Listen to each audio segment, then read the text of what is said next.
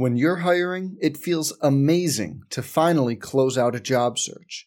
But what if you could get rid of the search and just match? You can with Indeed. If you need to hire, you need Indeed. Indeed is your matching and hiring platform. With over 350 million global monthly visitors, according to Indeed data, and a matching engine that helps you find quality candidates fast. Ditch the busy work. Use Indeed for scheduling, screening, and messaging so you can connect with candidates faster. And Indeed doesn't just help you hire faster. 93% of employers agree Indeed delivers the highest quality matches compared to other job sites, according to a recent Indeed survey. Leveraging over 140 million qualifications and preferences every day, Indeed's matching engine is constantly learning from your preferences, so the more you use Indeed, the better it gets. Join more than 3.5 million businesses worldwide that use Indeed to hire great talent fast. And listeners of this show will get a $75 sponsored job credit to get your jobs more visibility at Indeed.com/Blue Wire. Just go to Indeed.com/Blue Wire right now and support our show by saying you heard about Indeed on this podcast. Indeed.com/Blue Wire. Terms and conditions apply. Need to hire? You need Indeed. The Falcons fall in Kalamazoo and look forward to a Saturday date with the Akron Zips. We'll talk about it on this edition of the Ziggy Cast. This is the BGSU Ziggy Cast from Learfield, your home for Falcons updates, interviews, previews, and highlights. Now, here is your host, Todd Walker.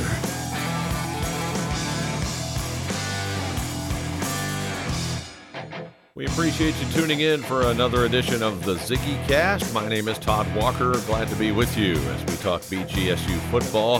Falcons dropped to 2-6 with a 49-10 loss at Western Michigan this past Saturday. This week, it's the final Saturday game of the season as the Falcons host Akron. We'll talk about all of that. Coming up, we'll relive the very few highlights of Saturday's game. We'll also hear the post-game comments of Coach Scott Loeffler. My broadcast partner, John Gibson, will join me. We'll get his thoughts on the game from last Saturday and looking ahead. And we'll also visit with Steve French. He is the voice of the Akron Zips. Get the lowdown on what's happening with that program, a program that's very much in the same spot as BGSU, that is, rebuilding. Falcons went up to Kalamazoo this past Saturday to take on a Western Michigan team that had been somewhat underachieving, and BG came up short, losing 49-10. However, the Falcons played pretty well the first quarter and a half, including their second drive of the game when they put together a long field goal drive.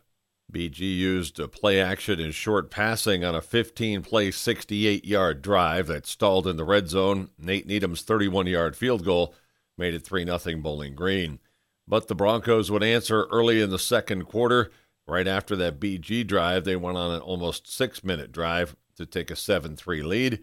And then late in the second quarter with the game still 7-3, Grant Loy threw an interception that set the Broncos up in good field position. A 59-yard TD drive made it 14-3.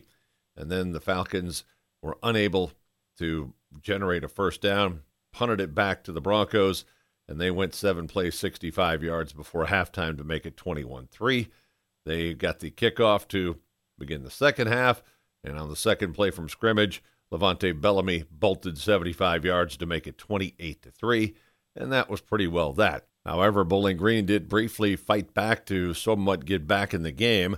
After a 9-yard run by Grant Loy, the Falcons faced a 3rd and 1 when things would finally come together for the only touchdown drive of the game. Now Loy in the gun, fakes the jet sweep to Denley, keeps it himself, and has a first down and more. Grant Loy could take it home. The safety trying to get him at the 20, gets on his back and brings him down at the 12. Grant Loy with a monster run there of 59 yards. A.J. Thomas saved the touchdown of Bowling Green in the red zone. And that's what Grant Loy brings you. You wish you could have saw more of this in the first half. Great blocking there from Kramer pulling and Doris pulling, and there was no safety there over. Thomas did a good job getting over. Now Denley running right side. He'll be inside the 10. They officially give Loy a 58-yard run to the 13-yard line.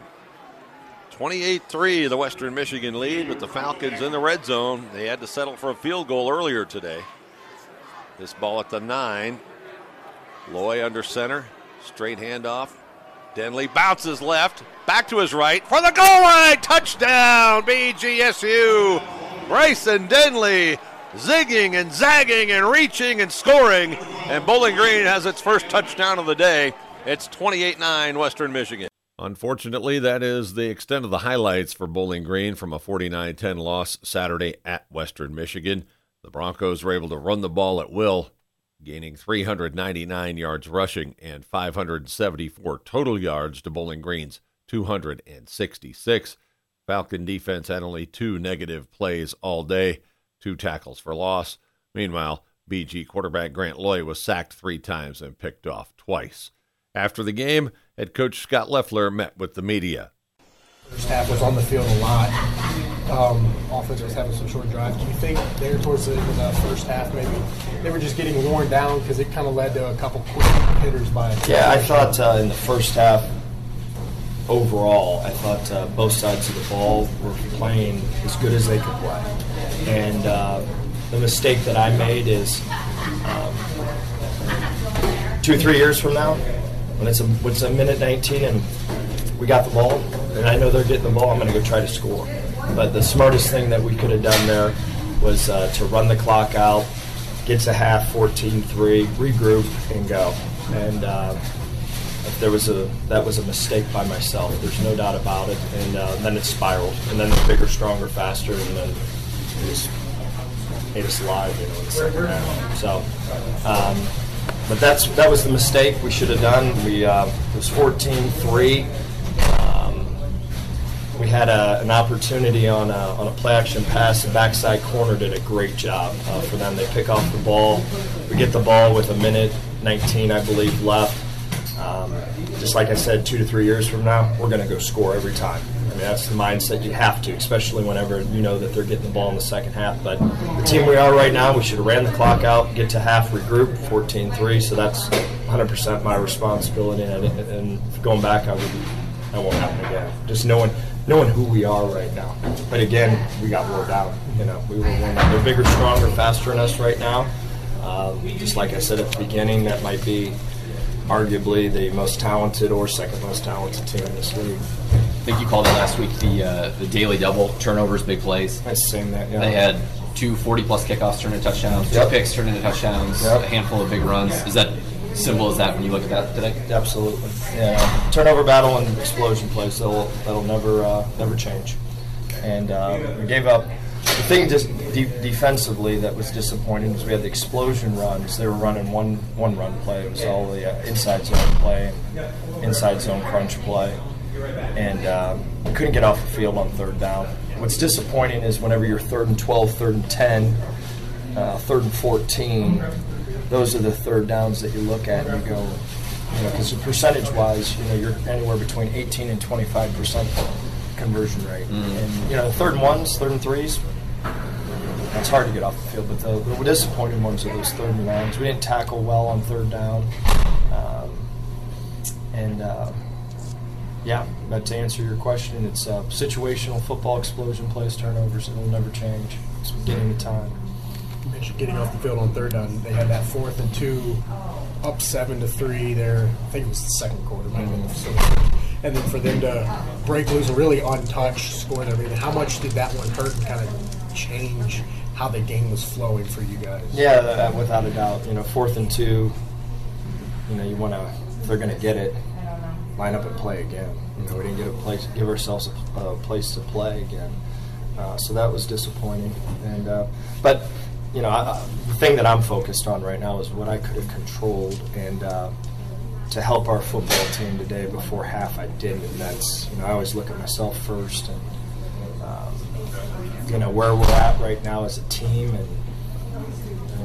and as an offensive coach, you got to go, hey, we're going to go and score. I get all that. But just where we're at right now, should have ran the clock out, played conservative, come back in here, regroup, be 14-3, get a stop, see what happens. So you got to know who your football team is. And at that point, I was greedy. and not following the model of who we are right now. So that was my fault completely. Lou Holtz used to say the most important 10 minutes were 5 minutes before and after halftime. How much did that just change what the game was from that point until after, until you guys got the ball for the first time in the second half? Yeah, when we got the ball in the first, we did a great job driving down and getting a great score. And then they answered back immediately with an explosion play, which, that hurt. From that point forward, they wore us down. They ran the football. We didn't stop the run game very well. We missed a ton of tackles. The explosion play on third down on their sideline, we had a free hitter and just didn't make the tackle. So that was disappointing. But again, I'm focused on what I could have done as a coach better. And I gotta help our guys. Again, 2 to 3 years from now, we're gonna try to score every single time we touch the ball. You gotta know who you are and where we're at right now. So that was my fault. No Davon today. Do you expect to have him at all the rest of the year? I hope to goodness we're down a lot of backs right now. We're thin as thin can be, and I might be running them all here soon. Okay, you got any eligibility left? No, hold on. Bob? You don't need me. So now we're thin there, but I'm hoping that we can try to get Davon back here shortly and get Claire back for at least another game or two. I mean, I'd love to see him play a little bit. Mm-hmm. Just keep him in the boot, but try to get him back too. Just shows you how important running backs are. Yeah, you need them. But just like I said, in the first half, I thought our kids played hard. They did the best they possibly can do, and then we got worn down. And what I said to our kids in there, with the young kids in particular, just look across the side, look across the defense and offensive line. That's what we need to look at. And I said it before the game. This offensive line that we just played is what I want to look like when it's all said and done. I think this offensive line is exactly wired right for the American Conference. They are big, they are strong, and they are tough. And that's where we want to be. That's how it all sounded Saturday in Kalamazoo as Bowling Green fell to Western Michigan 49-10.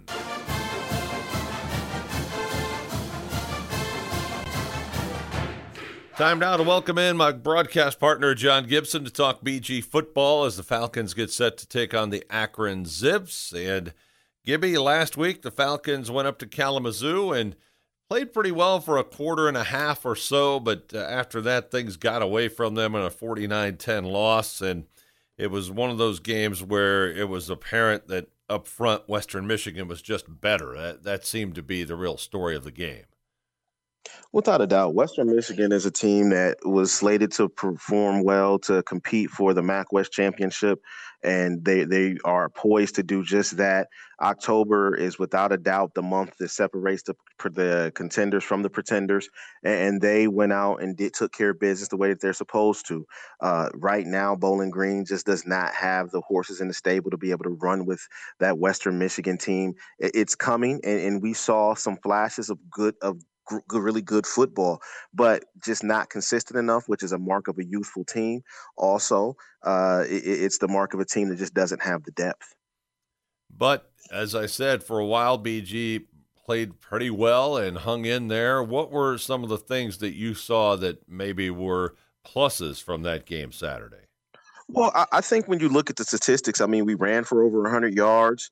There were some very good runs from Bryson Denley, some very good runs from the quarterback, Grant Loy. There were a lot of, Quentin Morris was definitely a bright spot. There were a lot of bright spots. I mean, on the defensive side of the ball, I am really amazed at the continued development of Jordan Anderson. I feel like he is a player he's a guy that has announced himself kind of like in a way that Boo Boo Gates did a few years ago, where all of a sudden, when this kid shows up, he's going to be a player as he grows up. And that's kind of how Jordan Anderson has done. There were a lot of things that, I saw that I liked. Of course, Brandon Purse with, 14 total tackles. You like to see that. even though it's coming from a senior. I think you saw guys step up and make plays. You like to see Jawan Hudson. There were things that you saw that were good. And that's the thing, is that it's not one of those situations where it's just horrible. But I think, like Coach said, when you look at you look at that sequence right at the end of the first half, when Bowling Green is trying to go score, they wind up punting, and Western Michigan takes off and scores, and that's pretty much the game right there. That was the game right there. That was kind of game, set, match, and it's tough. And I understood exactly what Coach Leffler was saying was, he was coaching the team that he wants to be, not the team that he actually has. And that's a very difficult lesson to learn. And I commend him for being man enough to stand up and say that.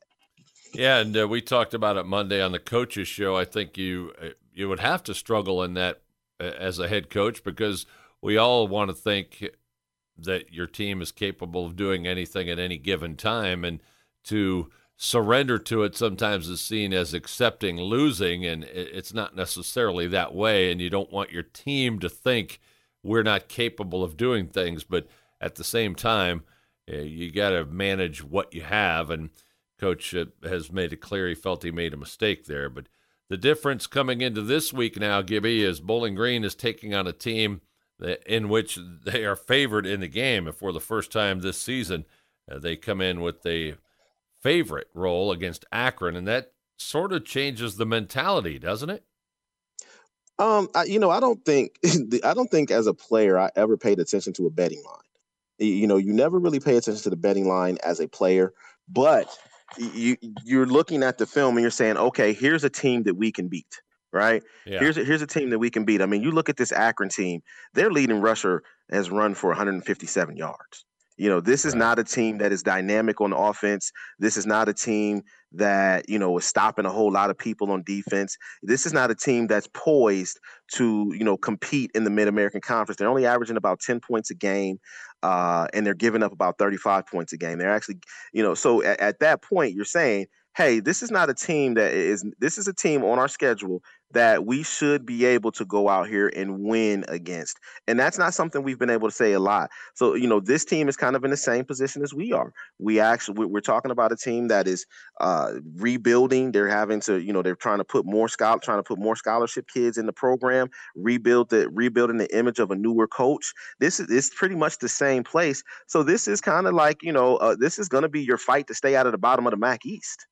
Yeah, and a different mindset comes with not necessarily a favorite on the betting line, which I understand what you're saying, but both of these teams I think are in a different position than they've been all year, except for Bowling Green, the Morgan State game, which almost doesn't even count. But they both come into this game thinking we could get a win, and that changes things because Bowling Green's been such a decided underdog in every game they've played, and Akron the same way.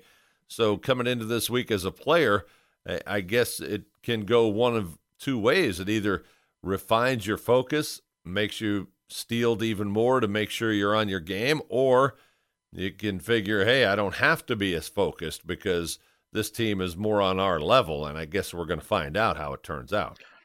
Right, and you hope that this is one of those situations where your team says, hey, this is our chance to go out here and win and feel good about ourselves and, be able to go out and party after the game without any kind of guilt. But at the same time, Akron has to be looking at us and saying, hey, this Bowling Green team isn't a world beater. We should be able to get a victory off of this team. And they are looking at a situation where they don't necessarily have very many winnable games on their schedule either. I mean, they've got, Miami, Eastern, Michigan, and Ohio left on their schedule. They don't have a lot of winnable games on their schedule either. So if they don't win this week, they're looking at an 0-12 season. With that said, Gibby, there's the other subplot of this game in that both teams now have played 8 games, which means 4 games remaining. That's the magic number for the red shirt availability. Now a player can play up to 4 games and still redshirt the next season. So for Bowling Green, I don't know that we know a lot of the names that we might necessarily see that we have not seen, but it adds a wrinkle to preparation this week. Well, yeah, I think that when you get certain kids to come in and you want to red shirt them because you want to have them around the program for 5 years, because if we're being honest with the difference between a MAC school recruit and maybe a Power Five school recruit, is that most Power Five school recruits come in ready to plug and play. Whereas a group of five school recruit, oftentimes, many of those kids are going to take a year to 2 years to develop to be ready to play. And so what winds up happening is you have these kids who are coming in and they've never some of them have never lifted weights before. So now they've got, 8 to 12 weeks of a college lifting program, and you get a chance to put them out there on the field, let them see how they stack up, let them get a feel for what the game is, let them see, and then let the coaching staff see, well, who are my gamers? Who are my guys who are going to step up to the task? Who's better than what I think they are? I mean, at this point in Bowling Green, you have nothing to lose at all. You have nothing to lose. So let some of these guys get out there and give them a chance. I remember when I was a freshman and I redshirted, we had the rule where if you played one game, you lost your redshirt year.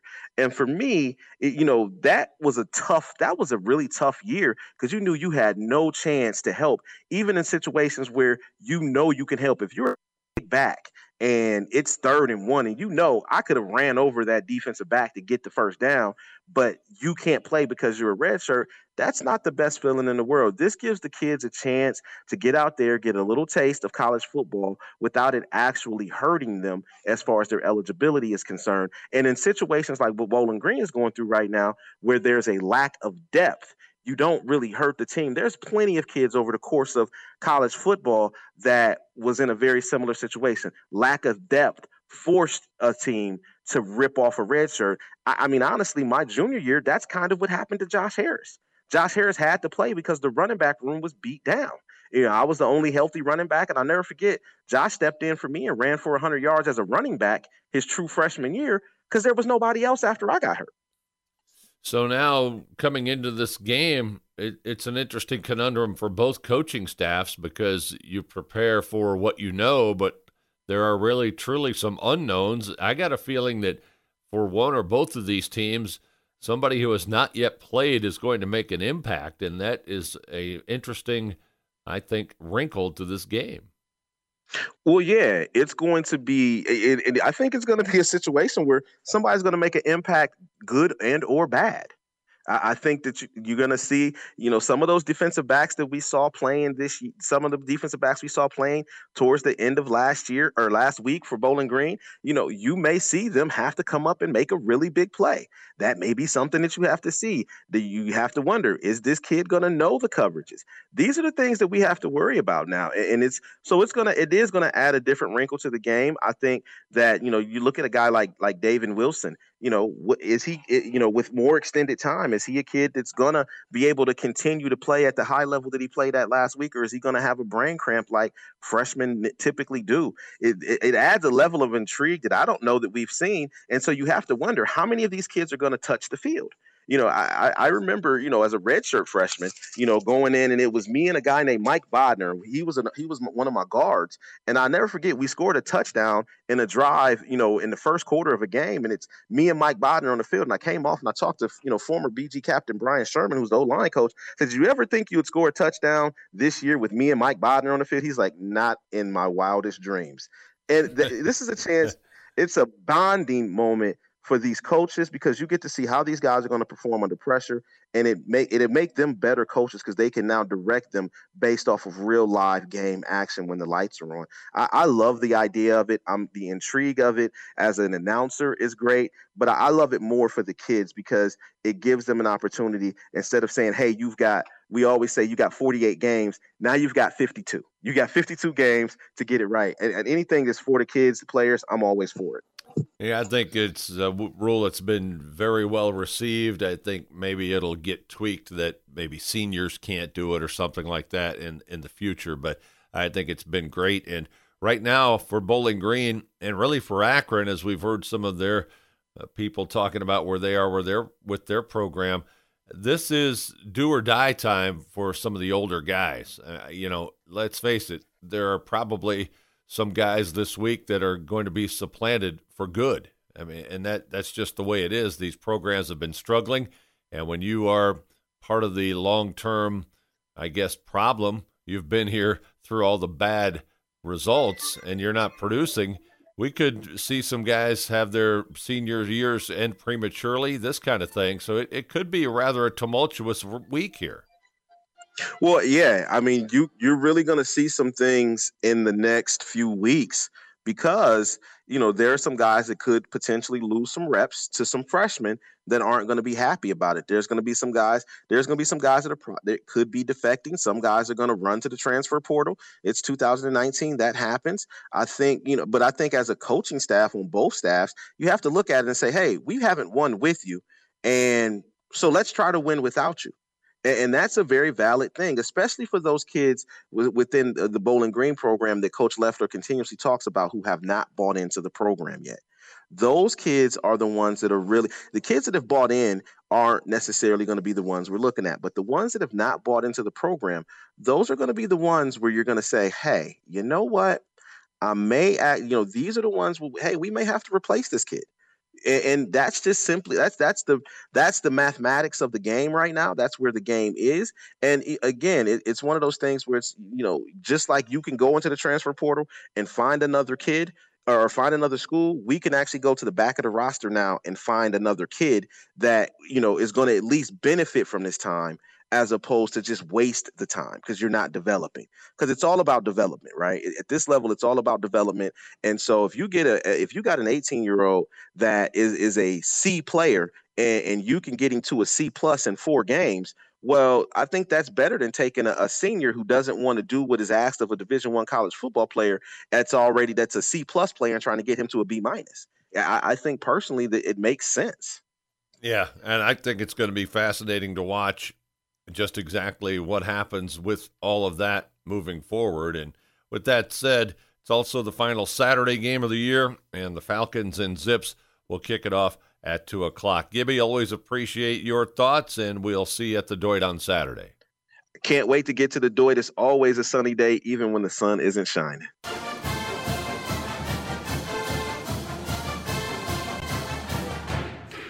We're joined now on the Ziggy Cast by Steve French, the longtime voice of the Zips, and he's been through many a tough season with the Zips, but this one is shaping up to be one of the worst, frankly. Steve, no wins yet. I'm sure that nobody expected a undefeated season or a great season or anything like that, but I don't know that anybody would have booked 0-7 either. How high is the frustration level right now?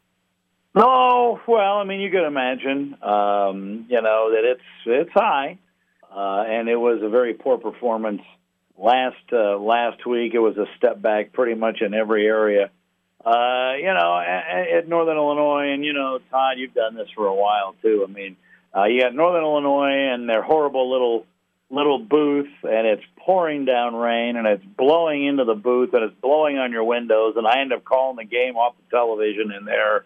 And, you're losing, 49-0. And at that point, you kind of question your existence. But, you get over it and move on. And the Zips have, they've got 4 more yet. Yeah. Thanks for calling us 0-7, though. Right. I wanted to correct that. It's actually 0-8. But and no one ever just introduces me as voice of the Zips. It's either a veteran or a long time. So. Right. Long enough ago that I broadcast the first game in Division I history between 2 teams that were 0-10. Did you know that? Oh yeah, that was Akron and Ball State. That was in the early '90s. The last game that Jerry Faust had at Akron at the Rubber Bowl. We took on Tom Lichtenberg at Ohio University. Oh yeah, and both teams were 0-10.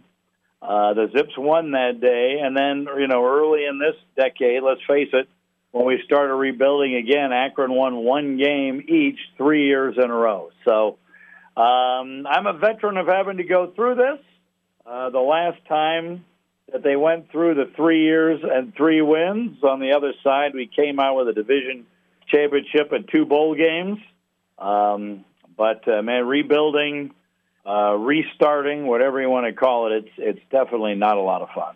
And Tom Arth is the man who's been tasked with the rebuild, and a little bit unique that they go to a Division III coach, although that's been done in the MAC recently with some pretty good success, and he's a Northeast Ohio guy. Talk about Coach Arth and his idea of rebuilding this program. What's he looking to do as far as their MO and their identity moving forward? Right. Well, keep in mind that there was a step in between. He went from Division III to FCS to FBS. So there was another step in there with Chattanooga in the Southern Conference before he got here. True, yeah. But he is a Northeast Ohio guy. He played at St. Ignatius in Cleveland, and he went to John Carroll, and he was a quarterback, and he was a free agent in the NFL and was the backup, the perfect backup for 3 years to Peyton Manning. In other words, he never got in a game. Right. But he learned a lot. Started his coaching career, went back to John Carroll, and was very successful there, including being, I think, the only team or one of two in the last 12 or 13 years to beat Mount Union during the regular season. Went from there to Chattanooga, where they went 3-9, and then 6-5 his second year. So he comes back to Northeast Ohio. Most of his staff has been with him since he was at John Carroll, and they are all from this area. And the plan is to recruit Northeast Ohio first and expand out from there. Most every coaching staff has a southern territory, if you will. And for the Zips, where it used to be Florida, now it's Georgia, because in Chattanooga they heavily recruited the state of Georgia. Of course, there's always Western PA. And, of course, when you're also rebuilding and you look at where your biggest holes are, you have to go JUCO sometimes. Akron doesn't have a lot of those. I think they have 4. But they have 10 walk-ons in the program, 9 of whom are from Northeast Ohio, all of whom are from playoff-level teams or championship-level teams. And the 10th walk-on, is Tank McClendon, who played at Lima. And is a defensive lineman. But, the scholarship numbers, Akron did not have a tremendous amount of people leave, not nearly as many as I thought they would. But they're at the end of this coming cycle, they'll still be about 8 or 9 short on 85 scholarships. But a lot of the younger players, the ones that have played have looked pretty good. And, of course, with 4 games to go, a number of players who have not played at all, I expect to see on the field in those final 4 games starting this Saturday. They're a very determined group, and I'll tell you, the attitude has been way better than I thought it would be, having gone what we've gone through at this point of the season. Yeah, and that's going to be an interesting angle this Saturday, because a lot of what you just spoke about with Akron is the same thing that's going on with the Falcons, including these last 4 games. We're going to see some guys that have yet to have been on the field. So it's kind of an unknown, isn't it, what the impact will be? Well, absolutely. And, of course, Bowling Green's Bowling Green's coach is from right over here. Went to Barberton. Yes, and I remember going back to the first game of the year, Todd, when honestly we really didn't know. I didn't know who was going to play at a lot of positions. And we go to Illinois, and Lovie Smith is under such pressure. They didn't put out a depth chart at all before the first game. Wow. Now we're starting over again with the Falcons and the Zips having this 4 games, meaning the players who haven't played, that we're going to can play 4 games, are still redshirt. So I'm going to keep my flip card handy with me this week, because goodness knows who's going to end up having an impact on this game. You're right. It could be somebody we haven't seen all season long. Well, let's talk about what the Zips have done to this point. Even though they are winless, there's got to be little pockets of success. I know that the defense has been maybe the stronger unit. Give us sort of a breakdown of what maybe has been a bright spot. Sure. Well, as you mentioned, the defense has gotten better. The defensive line, which has a couple of freshmen and a couple of JUCOs mixed in now that weren't there before, is playing much better. The Zips, though, and again, this is a depth thing. Honestly, Akron's basically playing with 2 safeties, and one of them, Sean Featherstone, broke his leg this last week against Northern. So I'm not even sure what's gonna happen there. But the defense has played Pretty well. When you look at the numbers and say, how can that be? Well, Kent State scored 2 touchdowns against the Zips. Buffalo's offense scored 1, and their defense scored 2. And then Northern Illinois eventually caved the Zips in, scored another 2 defensive touchdowns, and the offense was just awful and put the defense in numerous bad spots throughout the game. So very definitely on that side of the ball, there's been improvement. Special teams, kick coverage, kick return has been pretty good really since the beginning. Obviously, it's been the offense, which has yet to score 100 points all year long, that's been the real issue. And let's talk about that offense. Cato Nelson, the quarterback, was suspended the last 2 games. He'll be back for this game, is what we're hearing anyway. And you're right, some of the numbers are startlingly bad. I mean, it's just unbelievable. They're average 2 yards a rush. The point production is meager. What is exactly holding the offense back, if you could pinpoint an area or two? Thanks for reminding me of all those numbers, by the way. I appreciate that. Look, it all begins and ends with the offensive line. I mean, really. And that's true from Pee-wees to the NFL. You know what I mean? Yeah. And, the rushing numbers have picked up a little bit. I know it doesn't look like it, but, of course, in college they put the sack numbers in there. And when you're behind, you're always throwing the football, and teams are always coming after your quarterback and blitzing you, stuff like that. But the running game has been terrible. Cato has thrown it pretty well.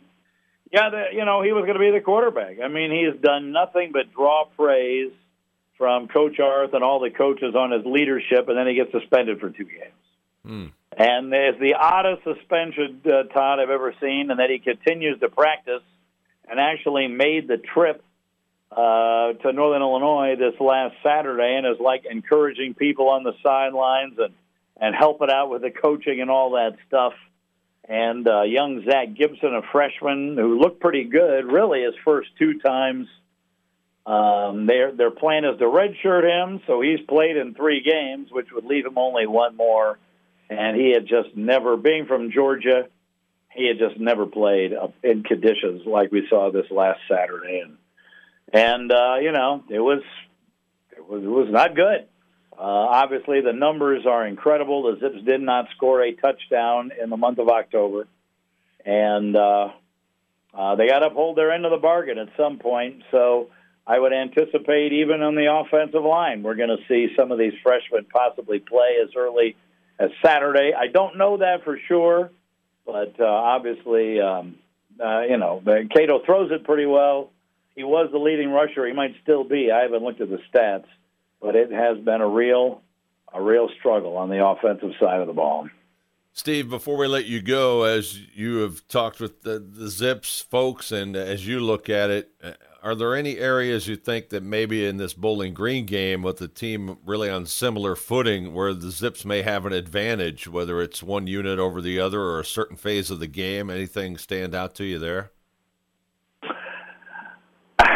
Well, again, as you've seen them. I mean, Bowling Green has struggled and then had that one incredible result. And I remember your game with Toledo ended about the time that ours started that day, and I'm looking at that score. I'm like, is that even, That's one of those you think they may have gotten wrong. No offense. No, I understand. But based on where BG was and where Toledo was coming off the 2 wins, and so that's kind of the outlier.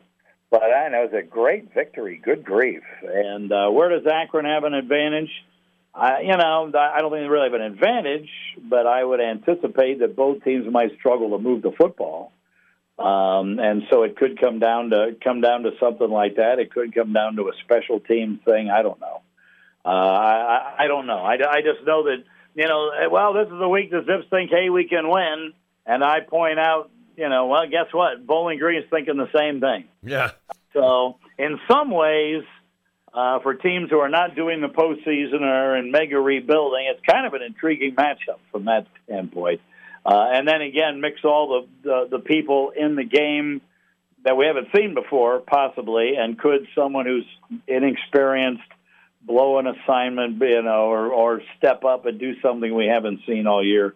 I don't know, but I'm looking forward to being there because I love football still, and I love seeing me some Todd Walker in person too. So that's a highlight for me right there. That is a great way to end it, Steve. We will see you on Saturday as the Zips come to town. Appreciate you stopping by. All right, man. Thanks a lot.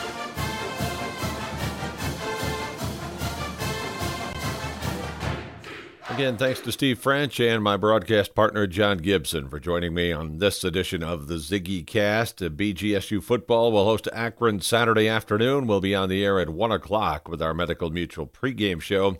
Next week on the Ziggy Cast, we will have hockey coach Ty Agner and men's basketball coach Michael Huger. The basketball team will tip off the season next week.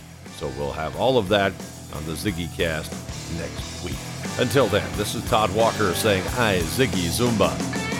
Thanks for listening to the BGSU Ziggy Cast. Don't forget to subscribe, rate, and review however you listen. The preceding has been a Learfield presentation.